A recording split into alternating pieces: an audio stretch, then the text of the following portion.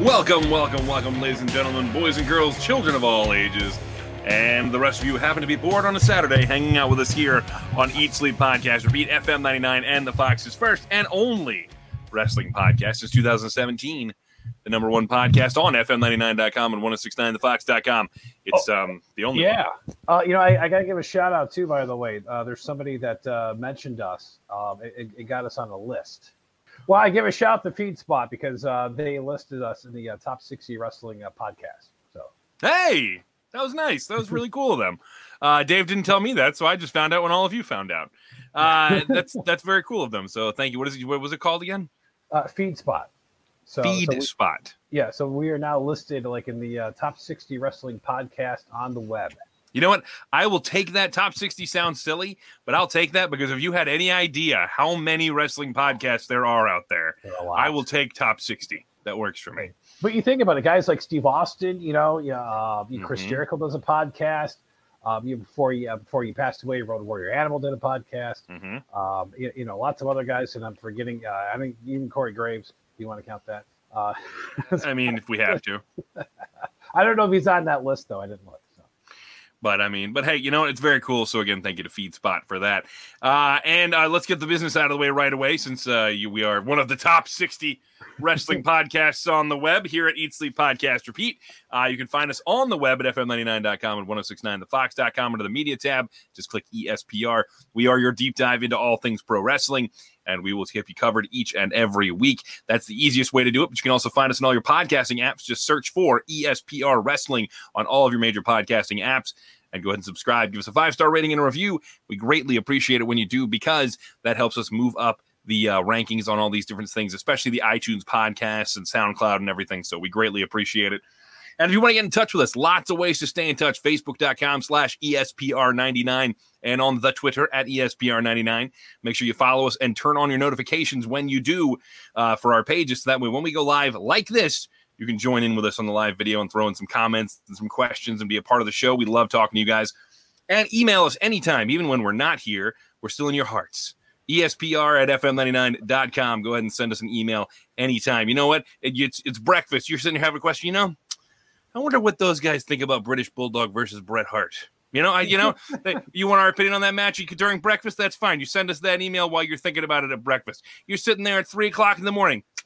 I wonder what those guys thought of Gilbert. Why are you up at 3 a.m. thinking of Gilbert? I don't know. See a therapist, but also you can send us that email at 3 a.m. That's fine. Again, ESPR@FM99.com. And this week, the big thing will be we're going to do a preview for Hell in a Cell, but there's a lot to get to this week. Yeah, hey, by the way, the Bulldogs Hart match, that made me cry. When the titles changed hands and Danny Davis was a dirty referee. Oh, Dave, I'm going to have to stop you right there. We are legally not allowed to discuss that match because nobody has asked us about it yet. So it was a great match. I mean, it's fantastic. I think the Bulldogs got host. Still mad to this day. So. Well, good. Then it did what it was supposed to do. Exactly. It worked perfectly. Yes. So lots to get to this week. Before we dive into Hell in a Cell, let's go ahead and start with just some disappointing news over on AEW. We got some news about some injuries related to some of their talent. Abaddon and Alex Reynolds have been injured. Right? Phoenix as well, but I was just starting with them. Okay. Abaddon and Alex Reynolds not quite as featured as some of the other performers on the show, but Abaddon has been pretty regularly featured on AEW Dark and whatnot, especially. You'll recognize her. She's the zombie. So she stands out.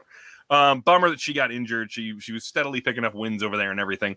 But as Dave mentioned, Phoenix is well injured, and he just recently, he was a part of that world title challenger tournament they're doing. And on Wednesday, he wrestled his brother, Pentagon, in a very, very good television match.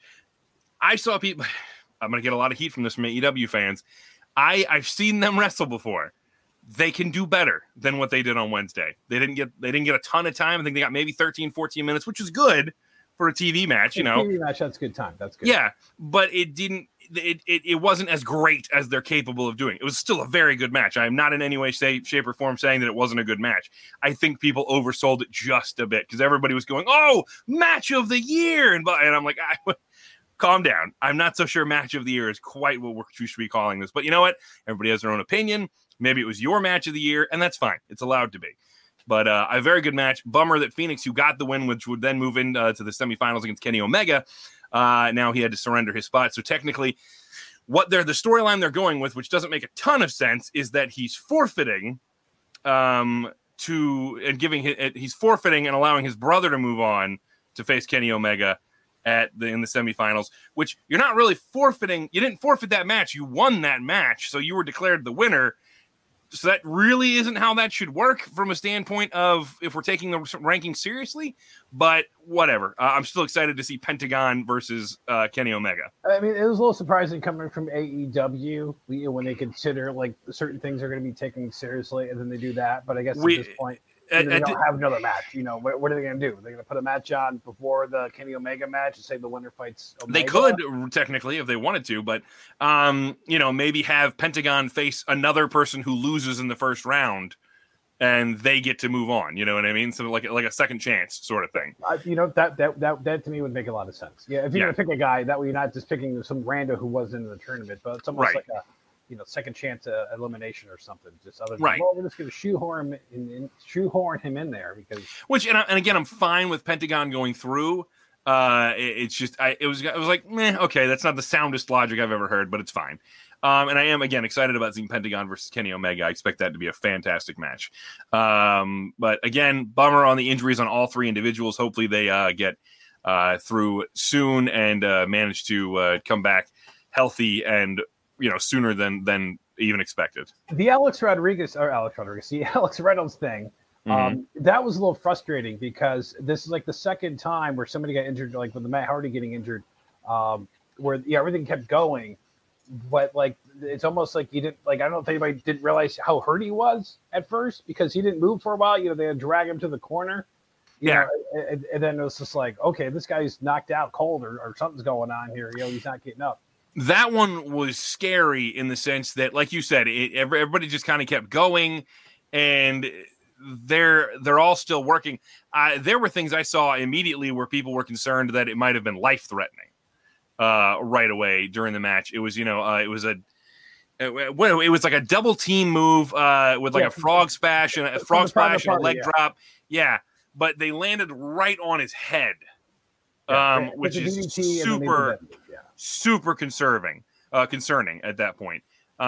Blade pulls him over to the corner and replaces him in the match, and things keep going. And I get it, you got to keep the show going, but man, that was scary to see. And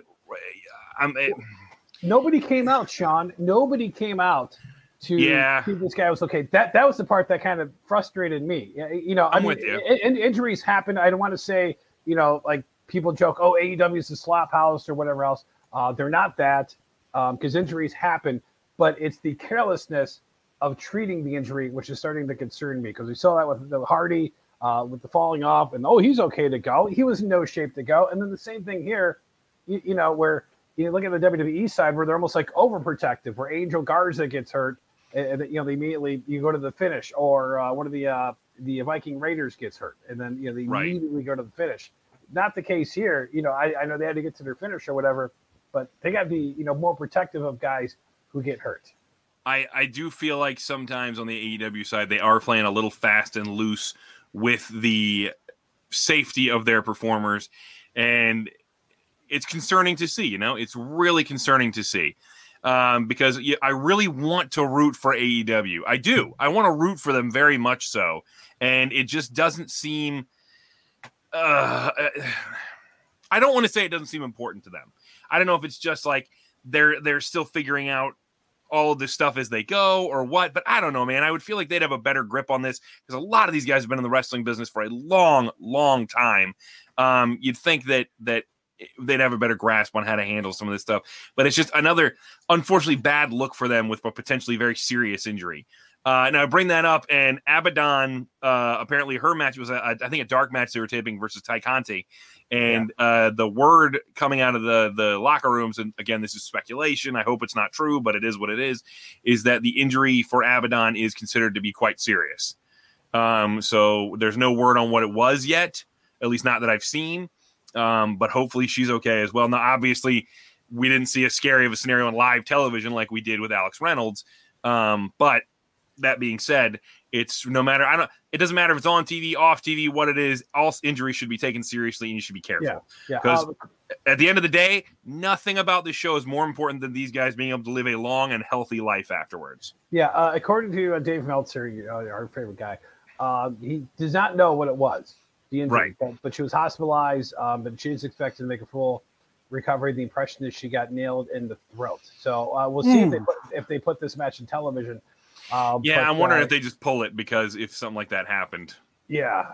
And that's a bummer for Ty Conti, who was just kind of getting her feet wet in AEW. She just got released from NXT a little while back, and I really like her a lot, but it's a bummer for her to come out of the gates, kind of in AEW in her first couple of appearances.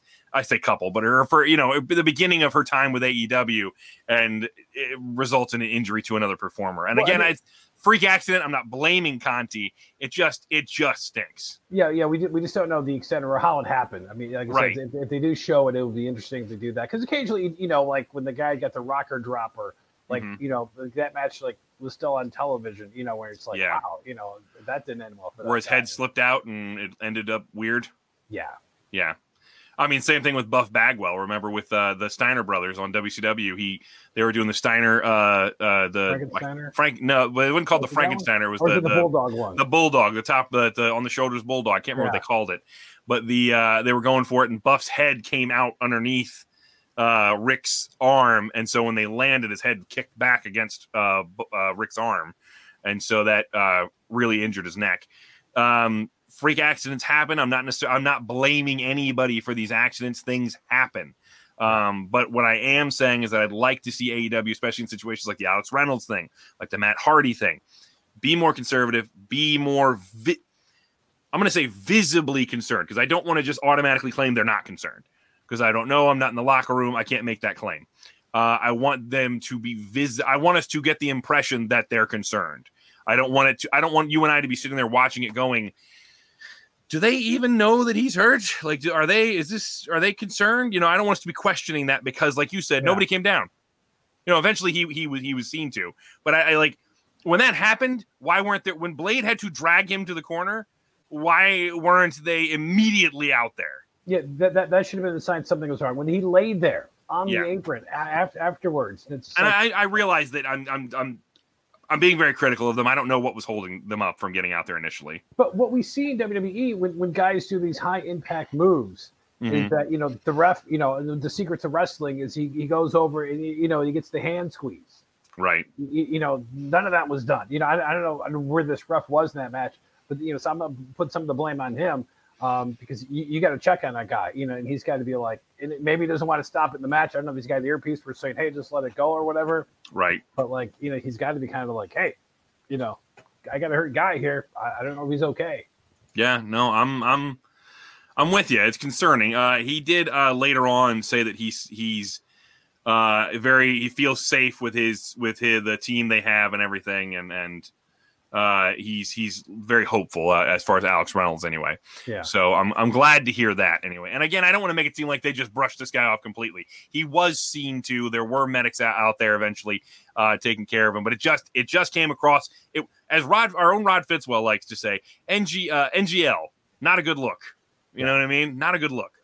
And also, I'm going to put this one out there, and we'll just shift tones real quick. I don't care what anybody says. That musical number between MJF and Chris Jericho, I did not need that. And you're talking to a guy who has literally worked in musical theater, okay? On stage, singing and dancing in front of people in musical theater. I worked for the Virginia Musical Theater Company here in Virginia, and I absolutely did not need this. Chris Jericho said it was one of the greatest things that has ever taken place on wrestling television, and I hope that that's just his character, being exaggerating. But between this and the Mimosa Mayhem match, this is kind of proving to me why he needs somebody there to say, no, Chris, no. I wish I could disagree with you, but but what the heck was that? And for MJF, what are you doing, man? You're supposed to be one of the top. I guess he's a heel, right? This week, he's a heel. Sometimes. MJF is always going to be a heel. But the way some of these guys are sometimes. But what the heck? It's a dinner segment. Which by the way, I hate the dinner segments you do with in NXT with the Garganos, whatever. See, those ones don't bother me as much. And the dinner thing wouldn't have bothered me so much. I could have been like fine with it, but I just didn't enjoy it. It was too cute. It's too cute for the sake of, again, we've said this before. You're asking me to forget that it is fake and try to buy into the stuff that's happening. And I get that sometimes that happens all over the board. WWE does this all the time. We're all aware of it, okay? But that is just too tongue-in-cheek cute sometimes on AEW with Chris Jericho and MJF and them. And this was just that. For me, this was their little thing, jumping the shark.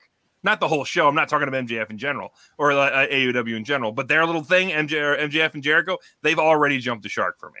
Well, did they have? Was it a couple of weeks ago? Like the meeting, like they kind of walked by each other or whatever, and they kind of said these things, Yeah. Now we got this going on. I mean, well, it's like, and even before it was a little too cute because they're both talking and they're congratulating each other in kind of a backhanded way and everything. Like, they're really, that you can tell they're not being genuine by what they're saying. And then they walk away, and conveniently there's cameras facing both of them as they walk away, and they're both like, "What a loser," or something like that. You're like, okay, 90s sitcom, great, that's wonderful, but it's sometimes, again, just a little too cute for me. Well, and the frustrating thing is AEW, and maybe it was Cody's like, we're a wrestling company, this is what our focus is going to be. If these things don't need to be happening, I mean, not in this drawn out kind of segment. At least they don't, they could have cut it up all night and. That's perfect for like their YouTube or something like that, or something along those lines, like the Being the Elite and stuff like that. I don't really, that is what it is. But the AEW Dynamite weekly television show, and I get it. We've talked about this before on this program over the 3+ years we've been doing this. It's a 3-ring circus. I discussed this with we've had a guest on this show before from the Haunters podcast, by the way, who Zach, great guy. He was on a long time ago with us doing some preview stuff. And we're actually going to try and have him on again here in the future, as a matter of fact. But Haunters podcast, if you like spooky stuff, go look them up, listen to them. They're great. He explained this to me perfectly because he was a pro wrestler for a long time. And he explained this to me. He goes, it is a 3-ring circus. We provide something for everybody. He goes, if you're there to see, the really intense wrestling, you want to have that. He goes, if you're there to see comedy, we want to have that. If you're there for just the drama, we want to have that. He's like, there's always got to be something to appeal to different people. And he goes, there's room for a little bit of everything under that big circus tent. And I totally get what he's saying in that regard. But sometimes you go too heavy on one of these things and it just doesn't work. And that was an example of one of them. The MJF Chris Jericho musical number did not work. Yeah, it's weirdly, I didn't think that in watching that I'd think that Jericho would be the one that I'd be like, man, somebody else might be able to sing this better.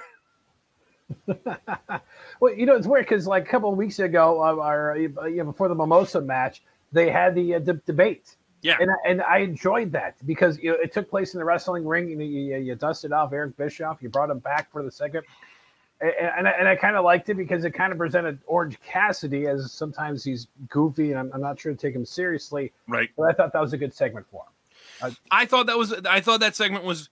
I didn't love it, but there were things I liked about it. You know what I mean? I did enjoy parts of it, and I think that. And that's one of those things where you're pushing the envelope a little bit far with it. We're going to do a debate for some reason on wrestling. And okay, sure, whatever. But at least it's with a talker, Chris Jericho and, this, that, and the other thing. And the idea being that Orange Cassidy is this guy who doesn't say stuff. He's very quiet, very stoic, very chill. And then he drops these big brain answers on you. Check out the brain on Brad. It's it ended up being entertaining. But it's going to be hit or miss when you do these off the wall kind of things. And this one for me was a miss. I saw a very mixed review of it online. Some people loved it, and some people like me were not a fan. It's the AEW hardcore that loved it because that's their thing. And that's the exact same thing happened to WWE. They would have trashed it. Absolutely. Then this is my problem with being a hardcore fan of any particular promotion. You and anything in life, not just wrestling. Being too diehard about, like I'm a big gamer. Being too diehard about anything is just going to make you ignore things that could be good somewhere else, and you're going to make up excuses for things that are terrible on your side.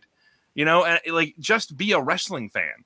Don't crap on the other one just because, WWE's done a lot of stupid stuff over the last couple of years. There's been some really bad stuff in the last year, 2 years, 3 years. But you know what? There's been some really good stuff too. And if you've just been crapping on them and now you've decided you're 100% AEW, then you've missed out on that good stuff. And then vice versa. If you're somebody who's like WWE and you think AEW is nothing but Cody and the Young Bucks just patting themselves in the back and it's nothing special and it's all indie nonsense and blah, blah, blah, blah, blah. Okay, well then first of all, kiss my butt because there's great stuff on the indies. And secondly, you're missing out on some really cool stuff over in AEW as well. But sometimes I do become that guy just because you do.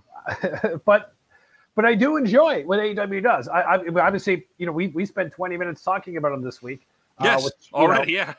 Which is quite a bit because they had quite the show, from different extremes, from injuries to dance numbers, singing songs. It's just, yeah. Yeah, no, I'm with you. I'm with you. So, all right, let's move on from that. Let's dive into something else. I guess are we going to talk about what's coming up on Wednesday? Yeah. We can skip ahead. Just do that real quick. I mean, why not? It's the smaller of the two things. Let's go ahead and do that real quick. We're going to talk a little bit of NXT action, which is coming up on Wednesday. Halloween Havoc is going to be the theme. It's going to be technically, I guess it's kind of a special, but it's going to be on USA. So Either way, it's still going to be there. But at this point, they don't have a lot of matches announced. Only 2 matches so far. Yep, 2 matches so far. One's for the Women's Championship, Io Shirai versus Candice LeRae. I'm genuinely torn on this. I don't know how to pick on this one because I picked against Candice last time. And I feel like eventually she's going to have to get the title. They just added Indy Hartwell to her little group. And she's been helping her out. So I feel like that's perfect as far as giving her the unfair advantage to get the win over Io. And if you want to make the Halloween Havoc thing feel special, you could put the title on Candice. You know what I mean? Like, at least that would be newsworthy, right? Yeah. Io drops the title after a very dominant reign as champion. Well, did they have like the big special last time? What was it that they had? That was it not Clash of Champions, but their big event that went against AEW. That Starrcade. Where Keith Lee won both titles. Was it? When did they do that? Was that? Well, now I'm going to look it up. Just a couple of weeks or months ago. Yeah. With that, this is where because when NXT had Takeover, we talked about Candice LeRae and Johnny Gargano winning titles. And we kind of said, well, Great American Bash. Yeah, Great American Bash. That's what it was. Yeah.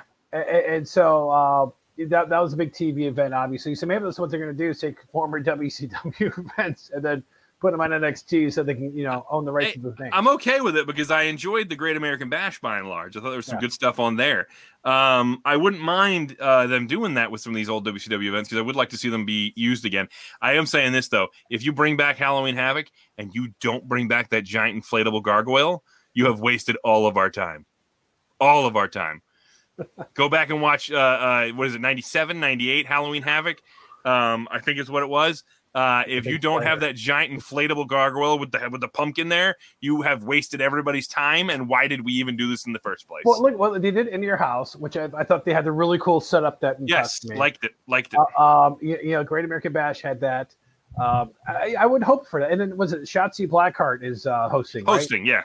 Yeah. So she can do this. So I'm wondering, and that's the one thing actually that's making me wonder on this match because Shotzi has had a bit of an issue with I think she and Candice were against each other, and Indy is the one who helped Candice beat her.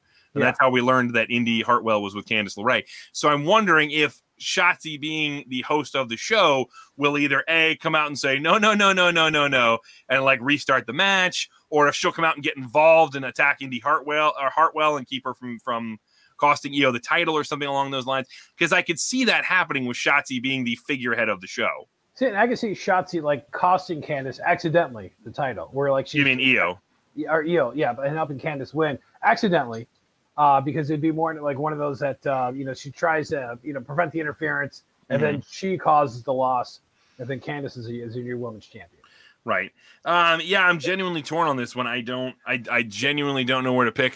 So I'm gonna flip something real quick and decide how this is gonna work. Heads is Io, tails is Candice. Let's see. It is tails. So that what I say, tails is Candice. I'm going Candice. There you go. Hey, Candice by the way, become new women's champion. Of any title right now, I think the NXT Women's Championship means the most.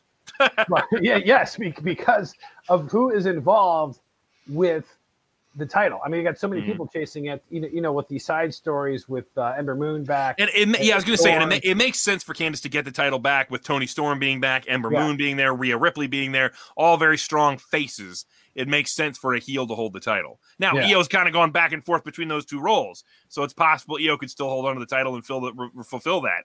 But I'm thinking it might be time to go to Candice. Yeah. They had a decent match at TakeOver, but hopefully this one will be even better. I do like Io's style.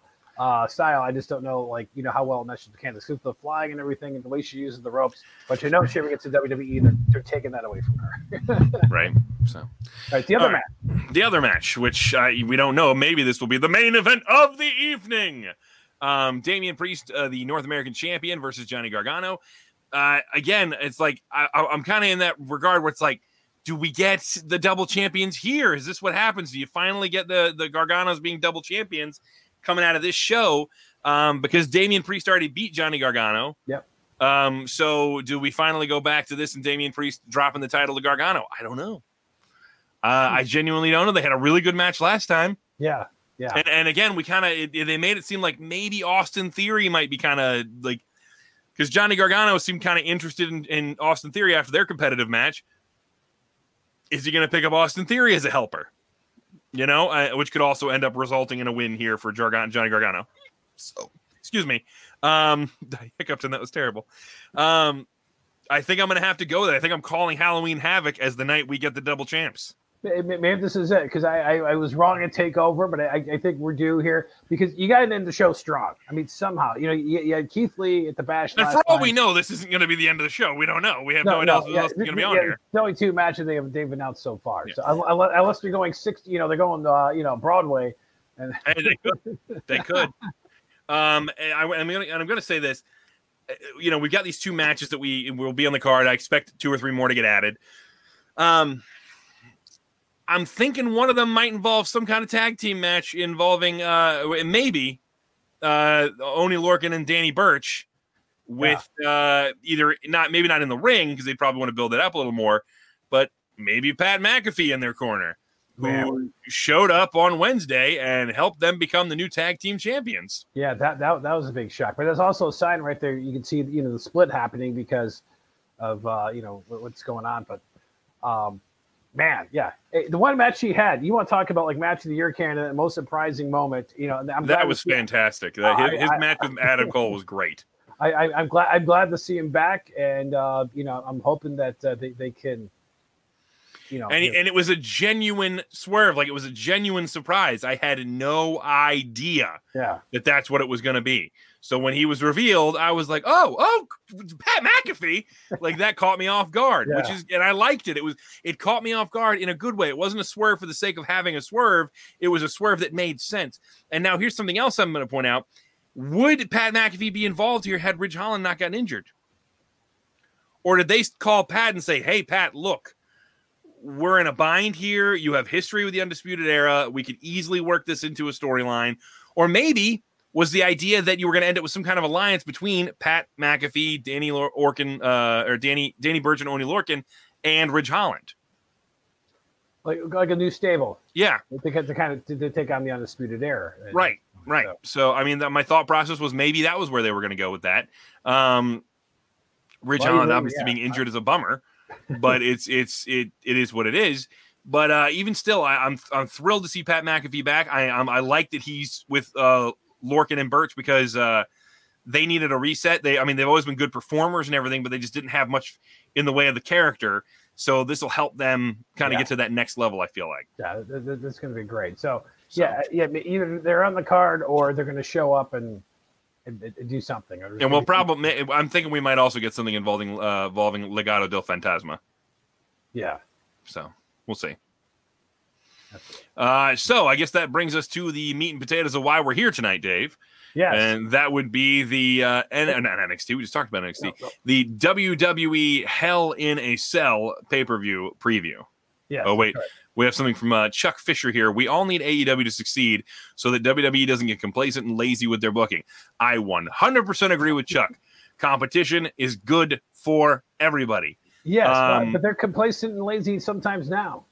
But that's because they don't feel like they have a threat at this moment. Like, they feel like they're pretty comfortable where they're at because they're making so much money. The ratings on the TV aren't really what's important to them at the moment because they got this ungodly big TV deal from Fox and tons of money. They're still generating all sorts of revenue from all these things they have set up and all these things they have working. Now, yes, they're missing out on ticket sales, and that is obviously going to hurt them. But they have found a successful formula to where they are still generating money, and so we need AEW to become a very successful show, because the only way you're going to get WWE to even get remotely panicked is if AEW starts doing really well and starts getting really good TV deals. Yeah. To where the point where people are going to say, well, maybe we don't need to pay you for the next the next time our contract comes up, WWE, because this other show over here, we can make a bid for them and probably get better ratings, Yeah. Because right now, I mean, it's almost like it's NXT's battle with AEW, and obviously AEW is going to be in ratings wise. People are like, oh, they're crushing. It's like, well, you got more familiar names than AEW. I mean, not only that, but I think, if I'm not mistaken, TNT, which is that's what Dynamite airs on, is the Turner Network, is in way more homes than the USA Network. I don't know. USA is. USA is big, but I feel like, hold on, I'm going to find out real quick. You're looking up. I'm trying to see how many people have the USA Network and how many have the TNT. You know what I mean? Yeah. So we got about 90 million households have the USA Network. It's still a lot of cable people. Still a lot of for sure. Oh, you know what? They're pretty much dead even. I'm wrong there. They're pretty much dead even at about 90 million each. Yeah, because they've both been around. I mean, for a long. Oh, without a doubt. I just thought for some reason TNT was in more houses, but so they're dead even. So at this point, it really is just AEW outdrawing them. Yeah. But Bully Ray said it perfectly for me. He was like, one of them needs to move to a Tuesday. It doesn't benefit anybody for it to be the same night. No. They're like, when you took it off of the same night, when AEW had to move to a Tuesday, both shows benefited. And they're like, and this could be the case. You could both be getting more viewers every time. But the key is that they're trying to compete with each other. But nobody wants to move because then it's going to look like the other one who doesn't move, the victor. Right. Well, I mean, you're right. But for me, AEW has beaten them how many weeks since they debuted? Almost every week, right? Probably 90% of the time. Probably more than that. Yeah, almost every week, if I'm not mistaken. So really, you could move to the other to like Tuesday and say, if they try to say, "Oh, we drove them off Wednesday nights," buddy, we were winning. Like, I don't know what you're talking about. Yeah, that's nonsense that you drove us off Wednesday nights. We had pity on you, is what happened. That's how I'd be spinning it. Yeah. It has been too many times because it's been just over a year now. NXT's been on USA. I can recall like 3 or 4 victories. The Bash. Yeah. I think when Becky Lynch showed up on there for the first time, and she fought, forget who she fought. I think it was Rhea Ripley. And then, so that, I think that was like the first time like NXT won. So that's her 3 wins I could think of with NXT. Right. Yeah. 40 some weeks. I'm trying to look right here. Monday Night Raw averaged 1.686 million viewers during its show this week. And AEW, I think, had like 850,000 or somewhere around that number. I think. Yeah, I'm trying to find the exact number. I've got the percentages and this, of the homes in America and but I don't want that. I want the actual number. Yeah, about 800,000. So you're still looking at about half of Monday Night Raw's audience, and as far as that goes. But I mean, if because until they can match Raw or SmackDown, they're really not accomplishing anything that's going to be that's really going to make WWE start to panic. Yeah, and even then, they're going to have to do it consistently. Yeah. Unless there's a free agent out there and somebody jumps, they're not going to get Brock. In all honesty, I don't know who would draw those kind of eyes at this point. Outside of some people have. Oh, well, what about CM Punk? Because that name always comes up. Yes, the 4,900-year-old CM Punk. Not that old. I know he's not, but he's fairly old for a wrestler at this point. Because let's remember, he had a lot of injuries right before he decided he was done. Yeah. But if CM Punk, 41, yeah, 4,900 exactly. If he decided, AJ Styles. Yeah, well, AJ Styles is a Greek god. We all know that. Look at him. In any event, if he decided that he was going to sign with somebody, CM Punk, and come back and say it was AEW, I think he'd pop a rating that first week. Yeah. But I think you'd get up over maybe 1 million viewers that first week. But I don't know that it would continue. I just don't know that there's anybody who's going to continually draw that fan base just because they're there. What's going to take isn't a name necessarily. It's going to be compelling storylines that we want to see. Yeah. Brandon says John Cena. That's never going to happen, obviously. It would never happen. You are correct. If John Cena all of a sudden showed up on AEW, that would pop a rating for them for sure. But you're correct. That will not happen. He barely shows up for WWE. Somebody brought up, just as a random aside, somebody brought up a great note. They said, when WWE gets closer to WrestleMania season, John Cena does what he always does and shows up and talks about how he doesn't have an opponent because you haven't been here. And they said who he ought to wrestle is Mustafa Ali. After this whole Retribution angle has been terrible, and he said you put over Mustafa because, boy, has he not had a great run. Oh man, is Retribution done already? I do have to ask that question because it really kind of looked like it. Okay, so they come out on Raw, they surround the Fiend, and the Fiend disappears. And I think, okay, you know what, that's just kind of cool because it's the Fiend or whatever. Then they have the big 8-man match, which, by the way, they should be having, these big matches. They should be like one guy fighting one guy. Set up the 8-man for Survivor Series. Obviously, you ruined that because Mace or T-Bar or Hijack or Low and Blow or whatever. Low and Blow. I don't know. That sounds like if Retribution was making a porn. I wasn't going there. I don't know. But they got stupid names. They tap out to Bobby Lashley, and then the Fiend destroys him single-handedly. You finish him at Survivor Series. Undertaker chokeslams them all, and they never see him again. Yeah, something along those lines. John Cena comes back, gives them all the FU or the attitude adjustment, whatever you call it, and then DX shows up and puts them in a box and sends them back to Ohio Valley Wrestling because that's how you get guys over. Stupid. It was just so dumb. The whole Retribution idea is kind of doomed from the start at this point. There really doesn't seem much they can do to improve it. The problem is that if they made them seem like a legitimate threat, they might be able to salvage this.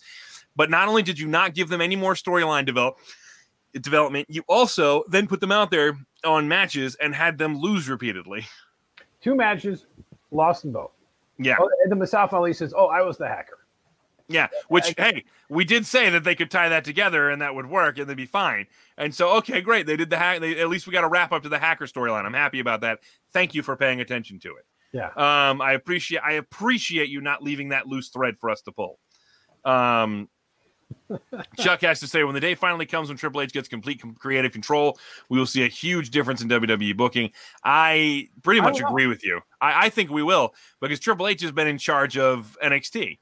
And NXT's booking is dramatically different than the main roster. I mean, the booking is different, but I still feel like Vince's hands are on certain things with the vignettes, with this like dinner with the Gargano. See, I don't because the therapy sessions that Adam Cole and I was called a Retribution, but the Undisputed Era was having. I didn't like those either. See, I don't get that at all because they had to find a way to use them without them being near each other because Kyle O'Reilly couldn't be, and so they had to find a way to do that. And so, from what I understand, that was them being creative. So I mean, like to me, that was their ingenuity. I don't think it was a Vince McMahon thing. If it was a Vince McMahon thing, it would have sucked. It would have been done horribly. It would have felt like a rehash of Hell No, which doesn't work. Which you can't rehash organic things like that. I genuinely think we'll have better. I say better booking. Different booking is the correct way to put it. Different booking. I do think that NXT is booked better, but I think it also helps them to have a show that's on once a week and that's an hour long. That is a big part of it too. I see back in the day, but a year ago, they had they could do 3 tapings in a night and then spread it out. Now it's I think that's hurt them a little bit. Is having this. At least they seem to have a bigger roster because it's not like Monday Night Raw where. I'm sorry. It just dawned on me. I said it's an hour long. It's 2 hours long. I don't know why I said an hour long. But it's still it's like it's not like Raw where you see a guy, you know, like how many segments was Retribution in? You know, 3 segments on something like that. Yeah. You know. Well, and we're also limited right now because you can only use so many people right now, and they got to be careful about mixing, you know, the roster and whatnot. And I understand that this is a. I feel like sometimes in this time, certain things are unfair to blame them for because they're working with what they have in some regards. But I do think there's a big difference between trying to book one roster 2 hours a week as opposed to booking 2 rosters for 3 hours a week one night, 2 hours a week the other night. And then also we have the little shows, you know, and stuff. Well, I guess they don't really do those as much anymore. But like if you have a pay-per-view over the weekend, then we also have to book like 3 or 4 hours of that and have both rosters featured in that as well. I feel when Triple H finally takes over, we might see a difference in the booking, but I'm not guaranteeing that it's going to be good. Simply because he will then have to stretch across all that programming. Yeah. Well, maybe it's, you know, the guys who are writing are like former wrestlers and not, well, you wrote for a soap opera, so we're going to bring you in. Maybe, you know, and maybe it's separate teams. So it's not guys, you know, doing a, you know. You say this a lot. I'm fairly certain they do have separate teams for Raw and SmackDown right now. I'm fairly certain they have different writers at this point. But, you know, I hope so. But if they don't, I hope there's a continuity guy because, you know, this is when there's the crossover. I mean, at least they be consistent with the Rey Mysterio, Seth Rollins thing, which, by the way, apparently the stories I've heard is why that happened is because AJ Styles wanted to watch his kid play football on Friday nights, which is why he went to Raw, and they continued the Seth Rollins, Rey Mysterio storyline on SmackDown because they needed a top heel. Yeah, we'll see. I think that maybe that was a bit of it, but I still think it was they don't want him and Heyman on the same roster right now. Because it keeps them from having to deal with each other. Yeah. In any event, so we've gone off on this tangent. We haven't even dove into it yet. We need to do it as Hell in a Cell as the preview, and it is time. All right. I'm looking forward to 2 matches, and I'm not going to get to them until later. So, well, 2 matches on a 5-match card so far. That's not that bad. That's 40%. I'll get you in the Hall of Fame. It's the Money in the Bank contract match. Otis putting his Money in the Bank contract on the line, which, okay, silliness on SmackDown with the courtroom bit, but I'll give him credit because that's WWE style. You know, it wasn't because it was AEW style. It would have been like, well, you know, it's not what they do. But the Miz has a match because after the musical number, anything is what they do at this point. You brought in Teddy Long for a segment, which was great. So yep, there's no way Otis loses here, right? You say that, but isn't there? Isn't there a way that Otis loses? I mean, I feel like there is a way that Otis loses, but I hope he doesn't. I'm pulling for him not to. But the whole match makes no sense to me because they're doing this whole courtroom thing. And if you listen into JBL explain it, he's really kind of explaining why Miz shouldn't win the lawsuit. Yeah. But then he gives this middle of the road verdict, you know, with kind of a half-ass, you know, kind of excuse for why they're getting it. And it's like, no, that shouldn't have happened. Like this is why you know what they should have done? Use the Undertaker. Let him decide. The wrestler's court. Wrestler's court, the Undertaker. They talked about it in the promo there, the documentary. Yeah. So why not let him do this here and rule? That'd be a silly singer to bring back the Undertaker for that. Same the squash Retribution and Survivor Series. So. No, I want to use him here to squash this whole stupid storyline and make it end. I just want him to show up and go, no. And then just the end, and it's over. I'm moving on. Otis has to win here, right? I mean, we say have to. No, Otis doesn't have to win because they've done really dumb things before when they should have done another thing. But I'm going to hope that Otis wins, and I'm going to pick Otis to win. All right, next match. Jeff Hardy versus the returning Elias, who is blaming Jeff Hardy for hitting him with the car, even though it's been obviously revealed that Sheamus was responsible. Yeah, well, Elias hasn't watched television since the injury. Yeah, no, it's dumb. Dumb. I don't care about this match in the least. This match, but who? I don't even care. Make me unconscious so I don't have to watch it. I don't want to watch the match. Knock me out with a guitar. I'll be happy. I don't care in the long run, but I feel like Jeff Hardy gets the win. I think Elias does to continue the feud. I don't know. I don't care. It sucks for Jeff Hardy to be in this match. Yep. Um, poor, yeah. I was also really hoping we were going to get some kind of change from Elias now that he finally came back after being gone for a while. Nope.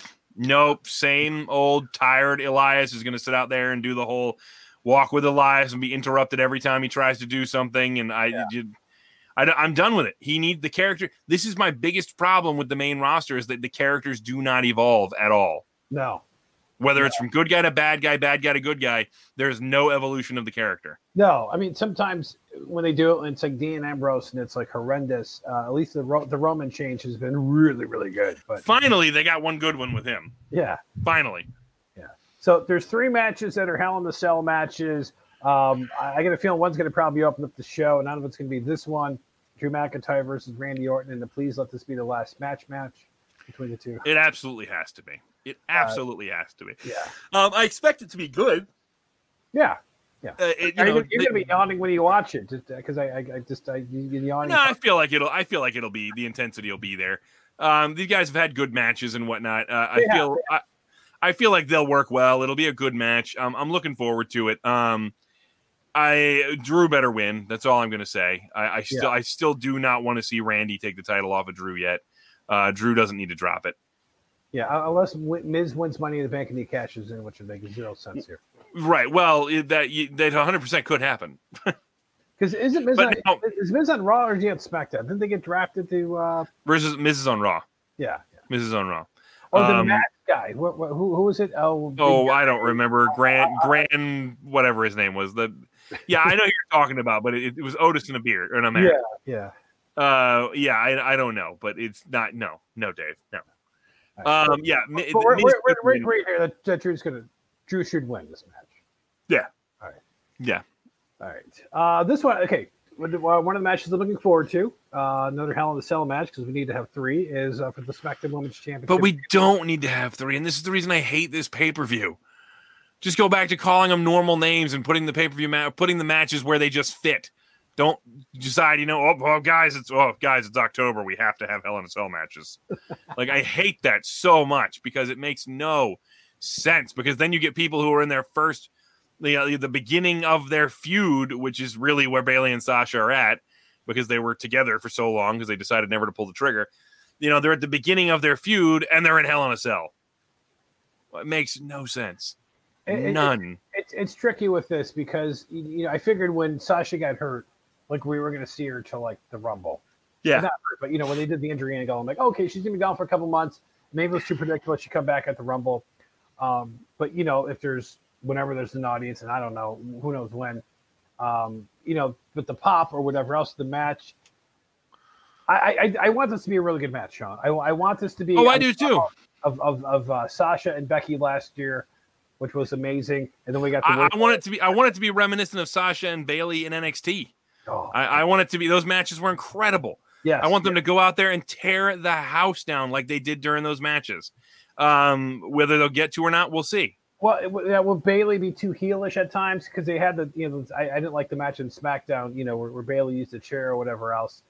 Sasha got revenge this week, which by law of getting revenge means you lose. But Bayley should not win this match. We say that, but is it too early for Sasha to take the title off of her because it's just freaking starting? I mean, really, this program should be dragged out a bit before Sasha finally gets that big moment. And the problem is because you're in this big gimmick match. Yeah, that's the problem. Because where do we go from here, Dave? We can't do Steel Cage. An Iron Woman match between the two? Maybe, but does that feel bigger than Hell in a Cell? I don't know. Did they do an Iron Woman match? In NXT, right? Yeah. No, they did. I think that's what they did. Matches in NXT, both of them were amazing. They need the Bayley fans to show up or something, or get her somewhere. Can't bring her inside, but I guess Yeah, it was Bayley defending against Sasha Banks. Yeah, at NXT, the Iron Woman match, and it was fantastic. Yeah. So who do you got? I think I'm going to go with Bayley to retain somehow. All right, I'm going to go with Sasha only because she'll lose at the next pay-per-view because that's what she does. She'll lose on Monday or Friday or whatever. That's what she does. She cannot defend this title ever. Any title. You give her the title, she loses it almost immediately. Yeah, but I'm going to go with Sasha. So. All right. All right, one match left, Sean. You mean potentially the main event of the evening? Universal Champion Roman Reigns versus Jey Uso. And if Jey loses, he and Jimmy Uso will have to become Roman's subordinates. Really kind of underwhelming for the consequences will be so dire. They'll be the most dire consequences ever in a WWE match. Like, that's really how they sold this. And then we get essentially the same consequences that John Cena had when he lost to Wade Barrett. And we saw how degrading that was for John Cena for a week. Yeah, 1 week it lasted. That's right. Okay. Or however many. I think it was a week, 2 weeks. I don't know, whatever it was. Not long enough. No, it wasn't, and it didn't work at all. But I think in this case, it's almost like they become the subordinates, and then they become. Oh, then willingly become part of his group. Yeah. Yes, yeah. I mean, I'm there. I'm 100% with you, and this is what I talked about early on, because I figured they would become some kind of new Samoan family, Heenan family type thing with Heyman. Yeah. So I'm fully on board with that. Jey is 100% losing here. Yeah. But by the way, great segment. With Jimmy, the mask and everything. And Jay's out there behind him, and which Paul Lee, by the way, or Heyman, like you kind of like scooted the ring. It's like you might want to tip off Roman that you got an Uso behind you. But what a great! Look out! There's an Uso behind you. Well, I mean, just kind of felt weird. I like all of a sudden he's outside the ring, but a nice segment. Him getting some offense in. Of course, the laws of reverse momentum. And then Roman cutting the promo, which I love this Roman that we finally got after all these years. But yeah, there's no way that Roman's losing this match. So that would be the not a chance. And to me, that's why this match doesn't close the show, because of any of the 3 Hell in a Cell matches, this is the one where the ending is the least in doubt. But we had that the last pay-per-view, which, by the way, has Drew McIntyre closed any payper-views other than WrestleMania since becoming champion? I'm sure he has. I don't know. Hang on. Because we got Roman at SummerSlam or the Fiend or whatever, and then the Payback we got Roman in the main event, because that was the Fiend and Strowman at SummerSlam. Right. And I don't know what 8 pay-per-views we had before that in WrestleMania. Yeah, I'd have to go back and look and see what he. On August 27th, it said that Drew McIntyre still has not headlined a pay-per-view as WWE champion. There you go. And that was back on August 27th. Yeah, so we had SummerSlam and the Payback and and the last one, which you had Clash or Night of Champions, Clash of Champions, whatever. I don't remember. I'm looking at it now. I'm just looking at. I've got SummerSlam, Extreme Rules, Backlash, Money in the Bank. I've got several here, and he's not the main event in any of them, obviously. And the Money in the Bank match was obviously the main event for. Yeah. Yeah, but I mean, I know we got it last time, like you said, with Roman and them, but I feel like the Roman thing was the hot hand. Uh-oh. Still is the hot hand. I think you got to close to the show with this, so which is why I think that's going to be the main event. But we could be wrong. Could be in the middle of the card, because you're going to get 3 Hell in a Cell matches, so they're going to space them out any way they can. So, hey, by the way, Chris, if you want to comment on this, Chris said, anybody see the letter from Vince to Heyman? And we're back. And like I was saying, I feel like Roman was the hot hand back then. It was the hot thing. He had just turned heel, and it was really, really exciting that he had turned heel, and we were finally getting this, and the storyline with Jey was really good. So that made sense to make that the main event, just because people were so hyped for that. While that's still the case, and I'm still hyped for it, it's still very much not in doubt that Roman is going to win. So I don't know that you go there for the main event. I feel like the main event could be either of the other 2 matches, and it doesn't feel like underwhelming. I don't know, because we got the great angle last time. I still think the show. Just I mean, it can, but I'm just saying I wouldn't be surprised if they didn't, simply because the ending is not in doubt. Would you stick, I guess, Orton and McIntyre? Probably, yeah, probably. I mean, but you could also put the women there. I mean, you can, but I think that would have to be if Sasha's winning. I think it has to go up the end. You need, I guess she's a face. I mean, you say that, but again, they don't have to, Dave. You say they have to. We've established they don't have to do anything. They'll do dumb things all the time. No. A couple of comments, by the way, before we run out of time here. Chris, yes. Anybody see the letter from Vince to Heyman on talking smack after SmackDown? No. But let me Google that real quick. Hang on. Google that real quick. So the letter from who to Vince? From Vince to Heyman, to Paul Heyman. Vince to Heyman. All right. Talking smack. So you look that up. As you're looking it up, Benjamin said, "Shorty G is no more." Thank you, Jesus. So Chad Gable is back. By the way, yes, thank you for that. Right. So that was. I was thrilled with that. Okay, I've got this here. Paul Heyman showed up on Talking Smack and had something to say. I'm reading this from ringsidenews.com. The special counsel to the tribal chief appeared, blah, blah, blah. Heyman held up a note to the camera for a brief moment, and the screen was paused at the right time. A message from McMahon was visible through the paper. All we needed to do was flip the image to read what was written. It says, identify each consequence if Roman loses per Vince, was written on the paper. It's unclear what was typed out above the handwritten note because it was smaller text, but the per Vince was pretty clear. Paul Heyman hit those points. He named every consequence. It seems he did a good enough job. So that really, all that's saying there to me is, I mean, it's a slip up because they're, letting you peek behind the curtain on the note. But that being said, it's also not such an egregious thing that I'm worried about it too much. If anything, it makes me happy because it means that they have enough faith in Heyman to just give him the talking points and let him do it. He doesn't have to script the promo. It's like, this is what Vince wants you to do.